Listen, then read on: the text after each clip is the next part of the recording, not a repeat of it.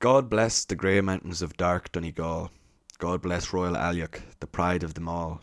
For she sits even more like a queen on her throne, and smiles on the valleys of green Inishowen. That's by Sir Charles G. Duffy. Hello, and welcome to the Pishrogues podcast. Peddlers of Irish myth, folklore, and superstition. Ooh, boy. Let's jump in.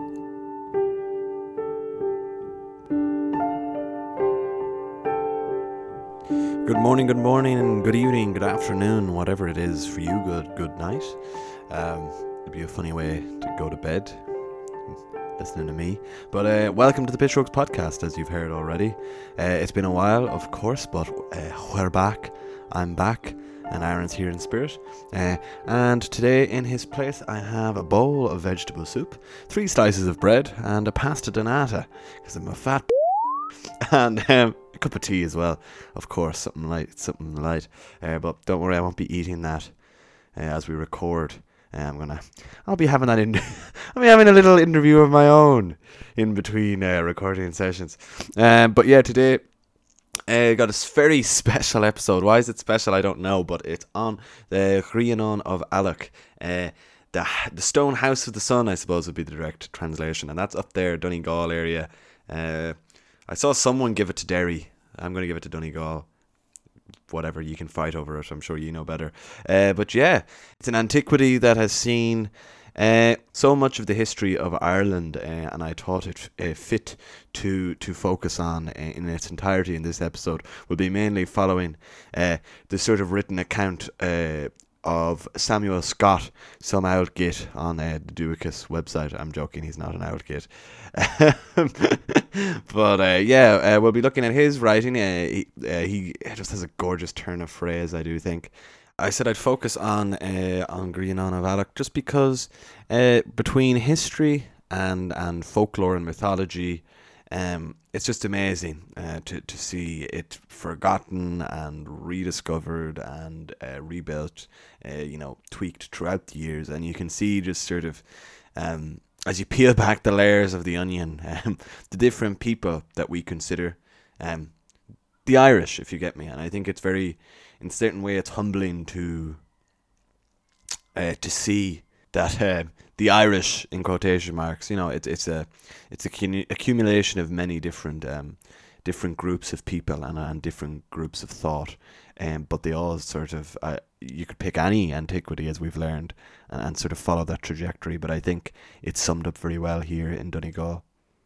Don't worry, I'm going to sample the soup though and let you know how it tastes before we get into the episode, and then I'll eat the rest of it on my own. Hold on, dip in the bread. Oh, that's quite nice. It's only that microwave stuff.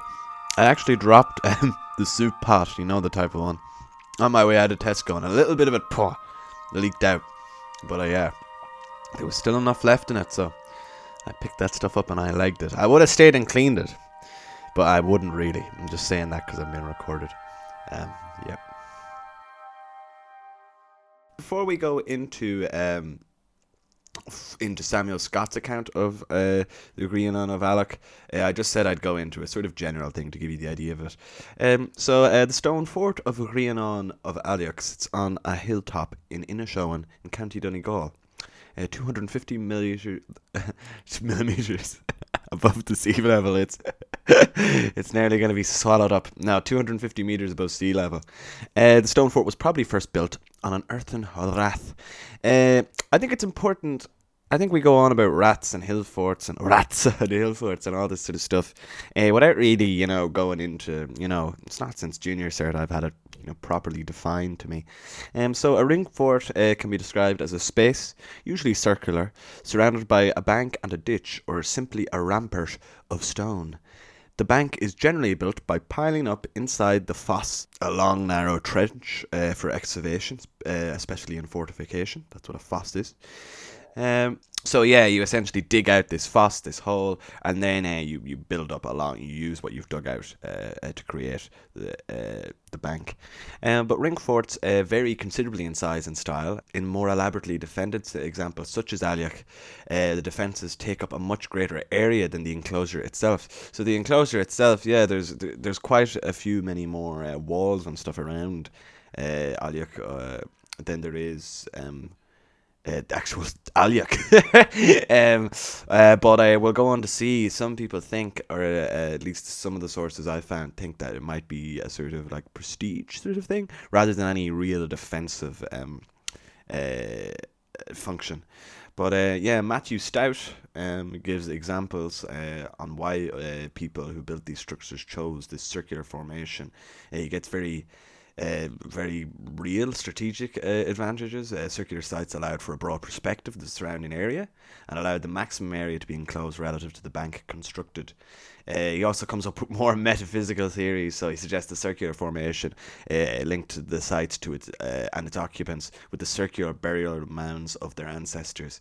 And oftentimes these sort of defensive structures, they would be built on these sacred sites, with maybe the burial site being at the centre. But about a third of all Irish hill forts have mounds or cairns within them. So there you go. Yeah, they have you'll see that yourself. That it can be hard for me to grasp when the actual origin of what we call, let's say, the likes of Alyach starts, because obviously there might be a cairn at the centre, and how many thousands years old is that, and then there's the fortifications around that, and then there's maybe further improvements to the fortifications that might have came with Christianity, so yeah, it's once again, as I said, it's a reverse onion.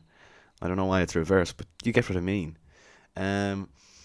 About a third, it's like when you get the old extension onto your house. I remember we got the extension, it quickly became a utility room. So whatever utility room is, usually has bits of screws and hoovers and stuff into it. But I'm sure they were doing more than that at these hill forts. The Alyach is no exception. It has a cairn at the centre. He also puts forth the idea that a circular form was favoured because corners could act as a dwelling space for evil spirits.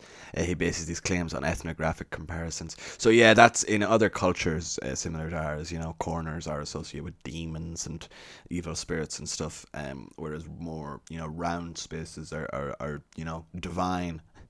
But take that with a pinch of salt, please. That's not me. That's not me saying that for sure. Yeah, hill forts are known throughout Western Europe, but it's funny, Irish hill forts never came to be developed in the same way. As I was having a look at, there's something called the Celtic Oppida of continental Europe. It's sort of like a giant. It's crazy to look at it. It looks like Hill Fort Wakanda. Do you know what I mean? They're massive looking. So it would just be like sort of more of a large, community sort of space. But we never really, as far as we can see from archaeology and stuff, I don't think we have those here in Ireland. I assume that's just even a sort of population thing, continental Europe, you know what I mean? It had a lot of space, a lot of people to be throwing around. Cashels, stone-built ring forts, tend to be much smaller than their earthen examples, probably because it takes a lot more work. The average earthen ring fort has an internal diameter of 22 metres in South Donegal. Cashels in the same area have an average diameter of 20 metres, so not that bad, 2 metres off. The Grianon of Alyach, with an average internal diameter of 23.4 metres, is larger than the latter, and therefore this must be the indication of the wealth and importance of its inhabitants. So yeah, it's bigger than even most of the earthen examples in the area, and it's made of stone, so what a flex on whoever owned this. Lacey suggests that the innovative nature of the stone fort of Alyach must have been an unusual sight when it was first constructed. So this was pretty chic. It was pretty cutting edge in Ireland. The names Garvan, Frigru and Rigru are found in many Irish authorities to be named as the builders of Alyach, but these are characters linked to the Fomorians. So therefore, they're mythological creations. You can take what you want from that. So hopefully Garvan, Frigru and Rigru built these. I don't know why I don't know why. What kind of Irish accent is that? But that's how we used to sound back in the day. Oh, Frigru Rigru.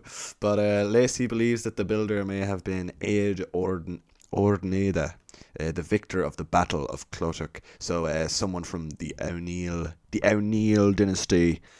The view from Alyach is breathtaking. I've never been, you'll have to take their word for it. The glistening waters of Lough Foyle and Lough Swilly are clear, as is the form of the entire peninsula. Now, this little section is from Discover Ireland. So yeah, they're gonna have to write like this. A windy and exposed place, Grianán has been a silent witness to the history of Ireland. That I agree with. It has been a silent witness to the history of Ireland, and it's quite a stupendous place to perch yourself within, and that's what we're going to do today. So yes, the origins of the Grianán of Alloch fort are dated back to 1700 BC.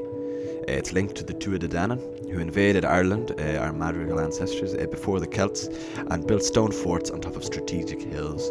They worshipped Dagda, the good god, and he too is associated with the origins of Alloch, as he ordered a building of stone to act as a burial monument to his dead son. The round fort is largely without mortar. The interior has 3 terraces, and wooden structures were built against the terraces to provide accommodation. The outline of Bronze Age or Iron Age ramparts can be seen below the fort. Someone suggested that these ramparts, you'll know them to see sort of dug out trenches, and then, as we said, banks on top. There's 3 around this one. Apparently it was more of a flex than anything else, for want of a better word. There might have been just more, if you had 1 or 2 of them. If you had 2, maybe you were of very high importance, so the defensive nature began to relate to, let's say, your status in the area. But apparently the third one, just given the area it's in and stuff, that Grianán of Alloch has, it wouldn't serve any better of a defensive feature, but just because it was linked to the idea of one status, I suppose they just built another one. That's the best guess that we have. Maybe they were just being extra safe. But yes, legend states that the giants of Inishowen are lying sleeping underneath Grianán of Alloch, and when the sacred sword is removed, they will spring to life, reclaiming their ancient lands. So don't take that sword out if you can, or maybe we need them. Oh yeah, and then just to finish out, Mr. St. Patrick visited the site in the 5th century and baptised the local chieftain, Owen, from which Inishowen gets its name. Yeah, that was sort of a flyover history of Grianán of Alloch, and now we're going to do a slightly slower flyover through the eyes of Samuel Scott. So please do, I think, Discover Ireland's little note there that it's the silent witness to Ireland's history. I think that's something important to consider as the pod goes on. Yeah, right, let's begin. Let's look at it. My voice dead. Alright, let's begin. Grianán of Alloch, an overlook by Samuel Scott. Made possible by the National Folklore Collection and the Dúchas Archive. Unquestionably, by far the most interesting place in the vicinity of Derry, Donegal, is the Grianán of Alloch, and the tourists should not miss seeing it on any account. Now from here, Mr. Samuel Scott goes on and tells you exactly what bus to get. The LNLS railway, and then you go somewhere from Waterloo Road. We're not going through that, just because it won't be relevant anymore. At the foot of the hill, we come to a meeting of 5 roads at 2 cottages. We take the left front road and make direct for the top. After a sharp pull up the heathy slope, we arrive at the site of the Old Fort o' Grianán, as the peasantry call it, he puts in brackets. Oh, Samuel. And find that we are on the summit of a bare round hill, 802 feet in height, the centre of which is occupied by a huge mass of dry stone masonry, circular in shape and about 17.5 feet high. This building is the castle of the far-famed Grianán of Alloch. Approaching it, we find that it has but one gateway facing the east, 7 feet high and an average breadth of 3.5 feet. On each side of the gateway, in the thickness of the wall, is a niche, evidently made to receive folding doors, laid back when the gate was open. Entering, we first find ourselves in a circular amphitheatre, 77.5 feet in diameter, surrounded by the wall of the castle, which is on an average about 13 feet thick at the bottom and diminishes as it rises, giving room for 2, sometimes 3 terraces or platforms of varying breadths. The gateway is wider below than above, and its lintel is formed by a very large flat slab of stone, which supports the wall above it. I know this is all very great detail, but helps to build a little word picture. It's also interesting in a place, like he has little drawings and stuff. It's mad hearing these descriptions when you can't just take a video of something. The stone of which the whole cashel is built is the common grey schist of the the common grey schist of the district, interspersed with a few blocks of quartz, gneiss, and granite. Outside the cashel, 3 concentric rings of circumvallation or earthen enclosures can be faintly traced, surrounding it at unequal distances. Between the first and second, east of the cashel, are the barely discernible remains of a tumulus being an ancient burial mound. The architecture of the cashel, a work of art without art, is of that rude style of uncemented stonework called Cyclopean, for want of a better name. I looked up Cyclopean, quite interesting. It's when you see in ruins this sort of all the stones are of different shapes. They're generally not so massive irregular blocks. They mightn't have any sort of mortar connecting them. And another just definition of Cyclopean is resembling a cyclops. But I do get what they mean in that I suppose you have all these big sort of differing rocks sort of staring out of you. But to me that would be the exact opposite of a cyclops. That would be some sort of many-eyed being. But all the same, Cyclopean, a very interesting word. It exhibits a specimen of the first attempts of savage man to construct an edifice of stone, and is consequently of very ancient date. This man's description of people is quite gas, but look, I guess we were savage man back then, and yes, we are peasants. The peasantry, I just can't get over for an opening paragraph. But anyway. When Solomon was building his temple in Jerusalem, wild Irish kings, which he puts in quotation marks, were reigning on Grianan Hill, and from its walls the smoke sacrifices to Baal, the sun god, arose morning and evening, allegedly, I assume. The history of Grianan of Alec is full of interest from every point of view. Its name is derived from the Irish word grian, the sun.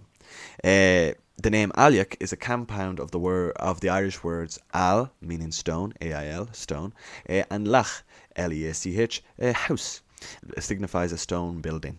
Thus, the whole name may be translated to the stone house of the sun. So I suppose that would contribute to being relevant to a sun god, and Baal was a sun god.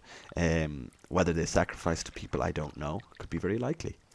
Which points to the conclusion that the old cashel was originally a temple of the sun, which indeed its peculiar situation and construction would irresistibly suggest. And also that it was one of the first built of stone. That's quite interesting, I suppose. Yeah, since they're sort of stressing, look, this is made of stone, so maybe they were quite proud of it. Further, we know that in every case where we can trace the emergence of man from primitive barbarism and the evolution of his religion, his first and last edifices are invariably dedicated to the service of his gods. The temple for the priest is always his grandest work. The palace for the king is only a secondary affair. Found that quite interesting, sort of thing to suggest. Makes sense. But as kings and priests have all through history been proverbially allies, an alliance which has been generally boded ill for human freedom and progress, I'll agree there, the hut residence of the wild chief of the North Country was here also. It was probably within the earthen enclosure outside the cashel, where also were driven the cattle of the tribes, and its women and other treasures kept for safety. Funny word order there. Cattle, women, and treasures. Here, too, is the inaugurational stone, upon which successive chieftains and tanists were installed with rude ceremonies, the same which now lies at Belmont near Derry. And just to let you know as well, a tanist is the heir to a chieftain in early Celtic society. There are strong reasons for believing that the Grianan was a sort of royal seat, and that it was known to Ptolemy the Elder. You might have known him. We've talked about him before. He's a Greek geographer, and he just as a geographer early on, he just had a lot of different sort of mariners and stuff and merchants who I think would come back to his area in Greece, and he was able to build a sort of a rough idea of what peoples existed in what areas. So if you were noted in his studies, you were likely to exist. You know what I mean? But yeah, it was said that Ptolemy the Elder wrote in AD 120, great year, in his map of Ireland. It's a mad to make a map of Ireland, you've never been there, as a place, Regia, royal, in Greek, which corresponds fairly well with the Grianon of Alec. Ptolemy obtained his information from merchants and mariners, mostly Phoenicians, who were the ancient trader to the likes of these islands. So the Phoenicians, Phoenicia was an ancient region along the eastern coast of the Mediterranean, so the Lebanon, maybe parts of modern Syria and Israel. So it's mad. Imagine thinking that these merchants either came close enough to Ireland to know, maybe get sort of second-hand info themselves about royal areas and important areas in Ireland, or even they got as far as, let's say, Donegal and were trading there. It's crazy to think no more than our episode about the Tailteann Games and how there were Greek traders there. At the period of Ireland's conversion to Christianity by St. Patrick, that famous and holy man visited the Grianon and preached the gospel there. The gospel! In AD 443, Owen, from which Inishowen is named, and who was the son of Niall of the Nine Hostages, who had brought Patrick, when a boy, as a slave from France. So the O'Neills, which is interesting, are responsible for bringing Patrick over here and enslaving him up in Donegal, and eventually he was baptised by his own slave, so that's great, when he was a free man, of course. The pagan worship was abolished and the Druids banished, but though the Grianon thus lost its sanctity in one respect, it retained and acquired fresh reverence in others. Owen's successors built their palace inside the castle, and the old walls, which had been a temple, now became a fortress. So no longer was the Grianon of Alec maybe a place, as he said, of barbarous acts of paganism, where the pagan gods, much like in a lot of other religions, were worshipped in the centre of this sort of commune, and outside of that were the kings and the druids. After Christianity's arrival in Ireland in the form of St. Patrick, the Grianon of Alec quickly became a very different place, nonetheless still important, but the centre of it was no longer the religious centre. The O'Neill family drew in within there, and the walls which would have contained this sacred place were now a fortress. So you can see still religion there, still Christianity, still the same kings, but just there was a little bit of interior design going on there. A word of warning here. Let not the reader be misled by the words kings, palace, royal, etc. used in this connection. Neither let him imagine that any building resembling Windsor Castle or the Chateau of Versailles ever existed in this place. An Irish king was merely the elected, not hereditary, head of a coterie of half-savage clans, chosen because he was the ablest, strongest, or most cunning among them. His palace was a rude erection of logs and sods, thatched with straw, and his treasures consisted of the cattle of the clan, and their products, weapons, clothes, and personal ornaments. Now, he's gone very far here. I don't know about that. But literally, when I say I don't know about that, I don't know. It would stand to me that maybe the O'Neills, it would seem semi-hereditary anyway. I know someone can just take on the name O'Neill maybe and be the king of that place. But definitely, yes, it wasn't Windsor Castle. That's fair to say. So maybe, I suppose it's good to warn the reader not to maybe... I think it's very easy of us, and I often want to say this to sort of look back rosy-eyed at a time we weren't even there for, that maybe that these pagan or early Christian kings were these very noble people, but no, they definitely weren't. But then I also would dissuade anyone from going the other way and to call them sort of outright barbarians and savages. I suppose in one sense you could call them that. They were killing people in a manner that we wouldn't today.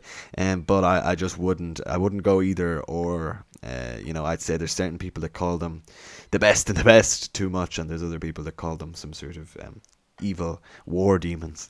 But however, it would be no exaggeration to say that any one of the snug farmhouses now beneath the Grianon Hill contains more comfort and treasure than ever did the palace of an Irish king. I think that That's why I think some of what he's saying is a bit bollocksy, for want of a better word. Yes, of course, the snug farmhouses of today are better than the palaces of Irish kings back then. That's gas to me. Like, yeah, I don't know. You probably have an iPad in the snug farmhouses today, you know. But anyway, they won't. I don't know. I digress. Neither let the reader fall into the mistake of imagining that the dry, open stonework of the cashel constituted the walls of a palace. The latter stood inside, and the cashel was merely its protection and defence. That's a good point. So the walls you see today are not, the walls of some palace. They're the remnants of the fortification that protected what was inside. So there, me and Samuel will agree. But the snug farmhouse thing, get a grip. So the Grianon continued for over 600 years, during which period it was plundered several times by rival kings. He always put kings in quotation marks, by the way, and by Norse rovers. Thus, under the date 674 AD, the Irish annals recorded Aileach Friarin was destroyed by Finnshnachtha, the son of Duono, king of Ireland. Again in 937, Aileach Friarin was pillaged by the Danes. And the crowning disaster came in 1101, when the four masters recorded Murtagh O'Brien, king of Munster, at the head of the forces of Leinster, Ossory, Meath and Connacht, marched with a great army across Assaroe, or the River Erne, and proceeded into Inishowen, which he plundered and ravaged.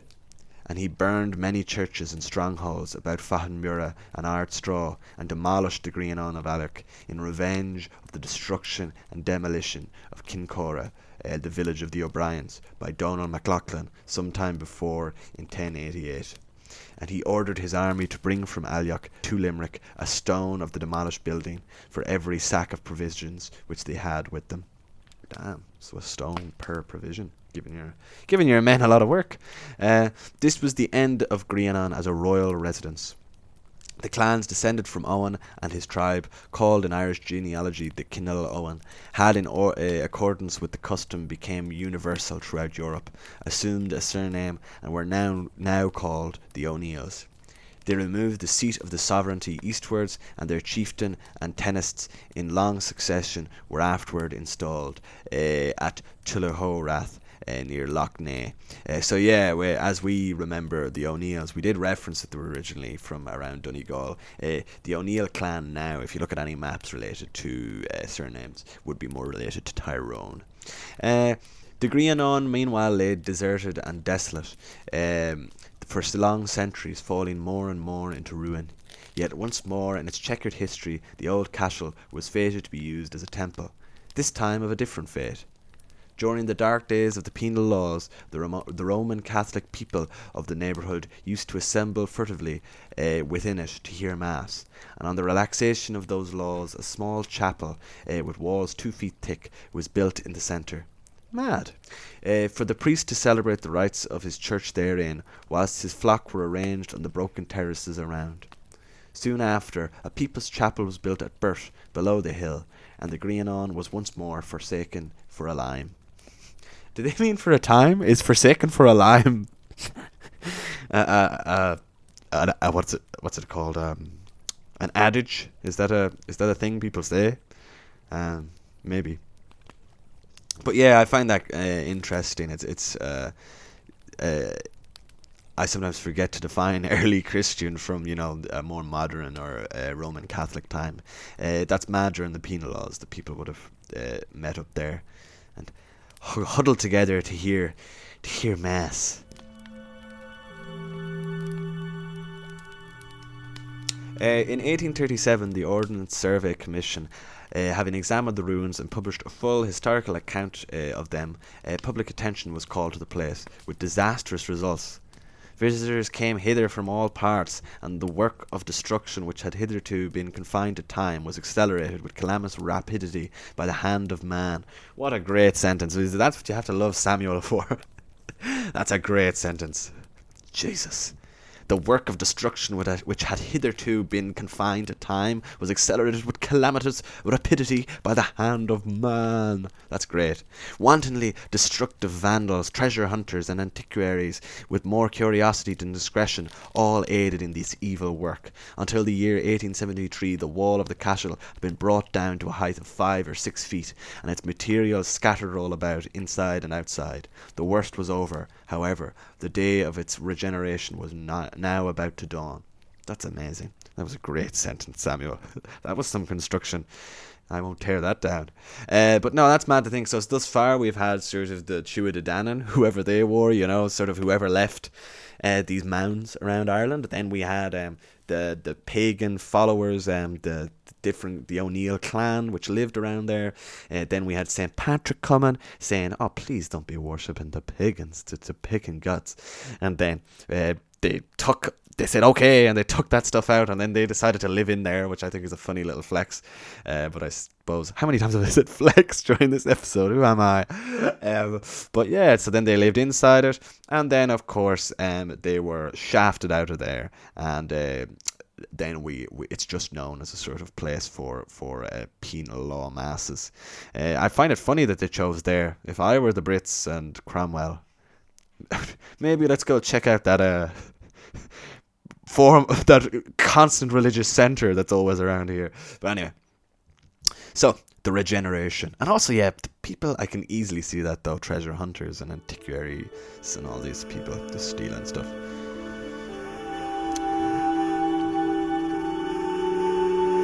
A resident of Derry, Dr. W. Bernard, a gentleman of rare archaeological learning, taste and zeal, undertook to repair and restore the castle. You like him, Samuel. You like Dr. W. Bernard. He saw that no enclosing or railing in would be of any restoring to its original condition. With indefatigable energy and spirit, he worked upon the people of the district, until he had infused into them a portion of his own enthusiasm, and induced them to make a beginning of the restoration work in the spring of 1874. So that's great. Dr. W. Bernard was so passionate by archaeology that he really got the locals of the area to care, which I think is pretty cool. That's great. He must have been a fair likeable dude. With consummate antiquarian knowledge and fidelity, he directed and encouraged his volunteer band of helpers, and persevered until the task was completed. The work occupied a considerable portion of each year until 1878. Damn, nearly 5 years. The neighbouring farmers and their men, from their long practice of building dry stone fences round their fields, were adept at piecing together the walls of the castle. Their materials lay ready to hand, thickly scattered about the ruins. Derry merchants and contractors supplied the scaffolding. He's dead right there as well. I think the stone walls that you'll see around the west and even up around Donegal in Ireland, they're very like this cyclopean walls that we were talking about earlier. You know what I mean? Sort of, sort of just indiscriminately sort of stacking rocks, rather than having, let's say, one sort of cut of stone. Dr. Bernard fed the workers and personally superintended the progress of the work until at length the whole was completed. Jesus, Bernard. What were you cooking them?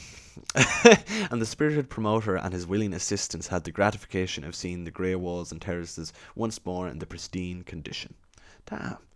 Dr. Bernard was guided in his plan of restoration by the vestiges of the castle found in their original position, and by their analogy of similar buildings in Ireland, notably of Stag Fort in Derry, which is nearly entire. The only new materials brought into requisition were 181 flags, split from the adjacent rocks to supply the place of the coping stones carried away by the vengeful O'Briens in 1101.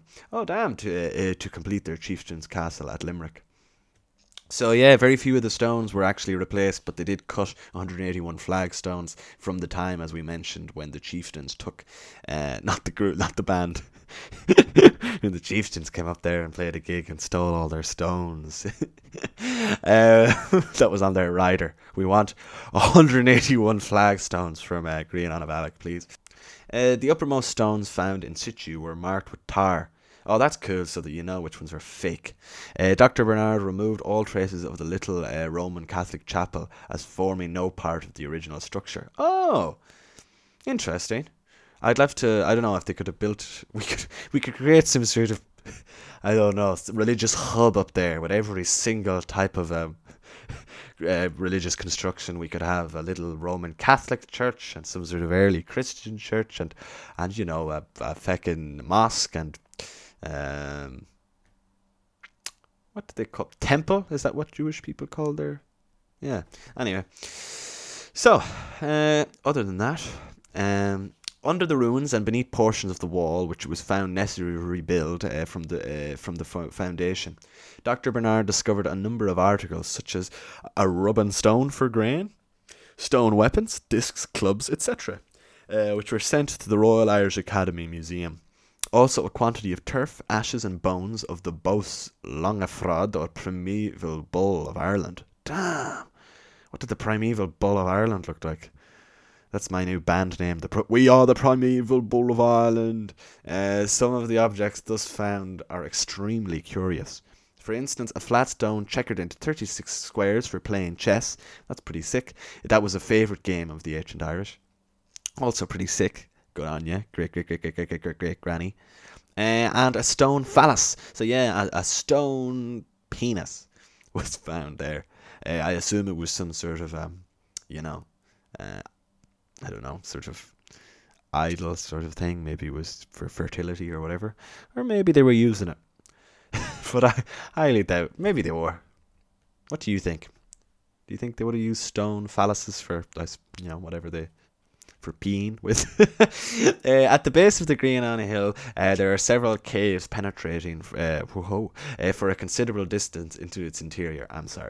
Within the innermost of these caves, tradition says some troops of Hugh O'Neill's horse lie in an enchanted slumber, awaiting the hour when they shall be called forth to strike a blow against the Saxon for the freedom of Ireland.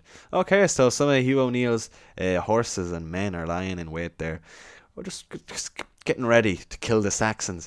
The annoying thing is, I think, if they come out now, I don't know who will they be killing. They've missed out, but maybe they'll kill someone. I don't know. A few landlords to toss about.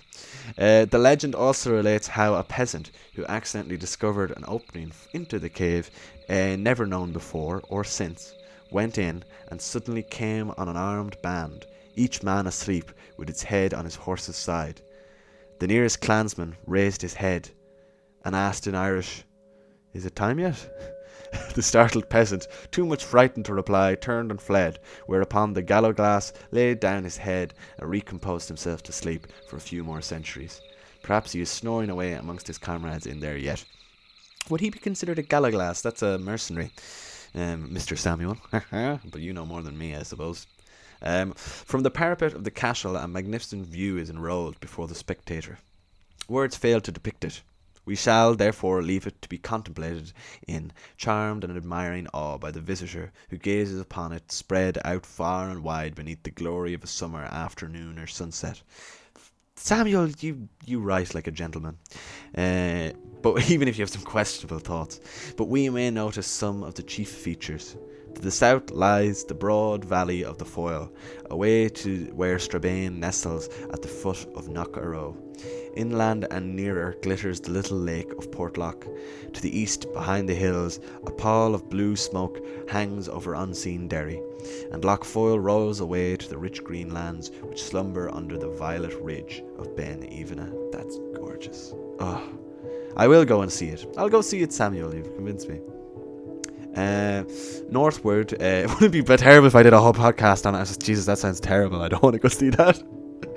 Anyway, northward, the rugged barren hills of Inishowen stretch for many a league of rock and heather, while away to the west of the great dark mountains of Donegal are piled up range beyond range, with the peaks of Loch Salt, Makish, Knockalla, Altnapiishta, and Irrigal high over all.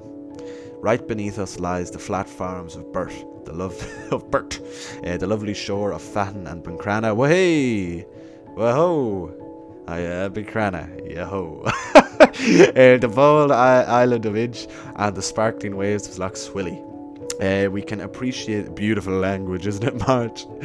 We can appreciate the consummate nocturnal romanticism of the ancient Irish, who gave the singularly appropriate name of Lough Swilly, the Lake of Shadows. It is a beautiful language, Marge.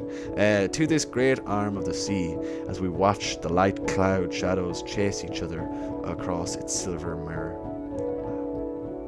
On the near side of the ruined castle of Burt, once a fortress of the O'Doherty, way O'Doherty's, whoa, stands sentry over verdant fields and grazing flocks.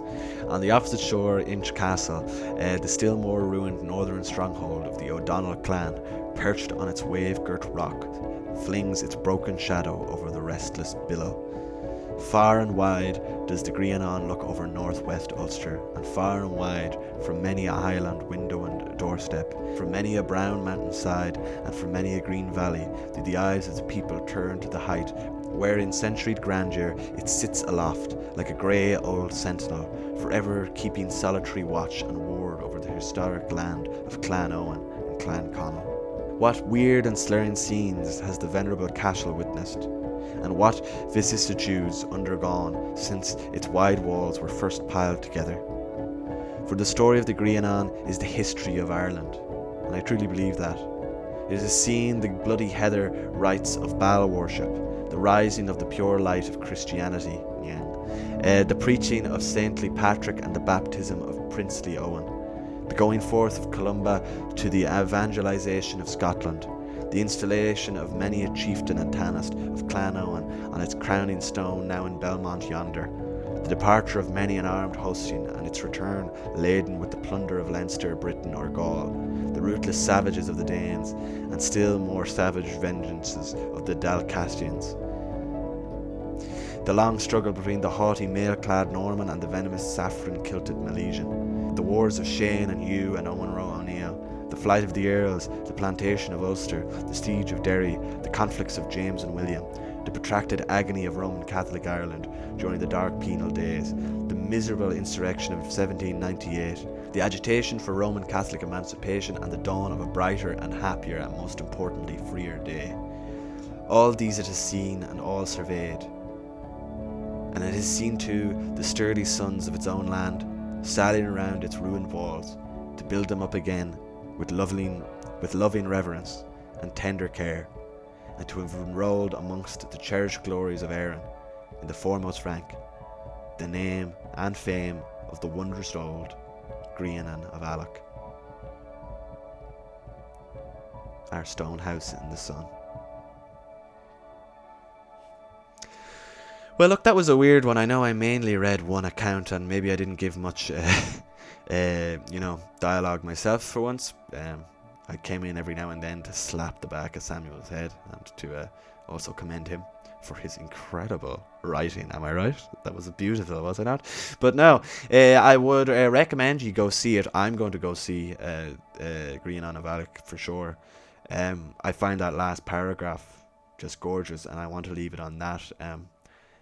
In it's watched our history unfold, and it will continue to do so, I hope.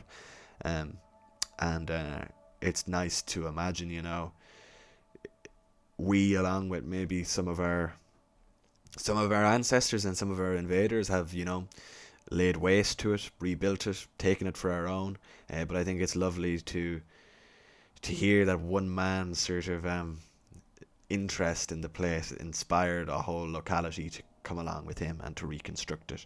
And I think that, I hope, speaks to the mindset and to the culture that we have here in Ireland, that we're looking forward to the future and kindly, and that we're holding on to our past just as kindly as well. So yeah, that's enough of the soppy stuff. Slán go fóill, you big smelly yoke. Yeah, I hope you have a lovely day, or a lovely sleep if it's the evening, or a lovely whatever you need to do today. Just do it, and remember, it's no real stress. You've done it once before, you'll do it again. Much love to you.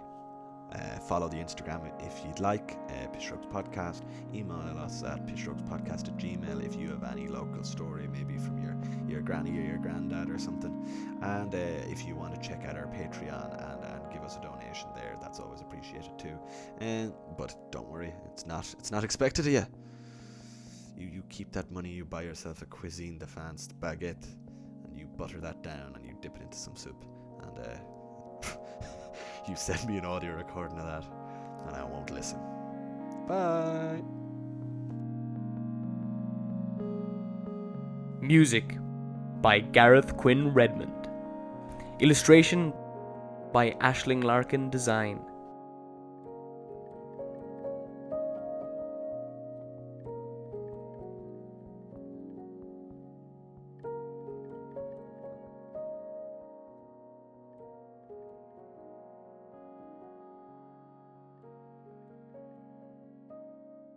I picked that stuff up and I liked it. I would have stayed and cleaned it, but I wouldn't really. I'm just saying that because I'm being recorded.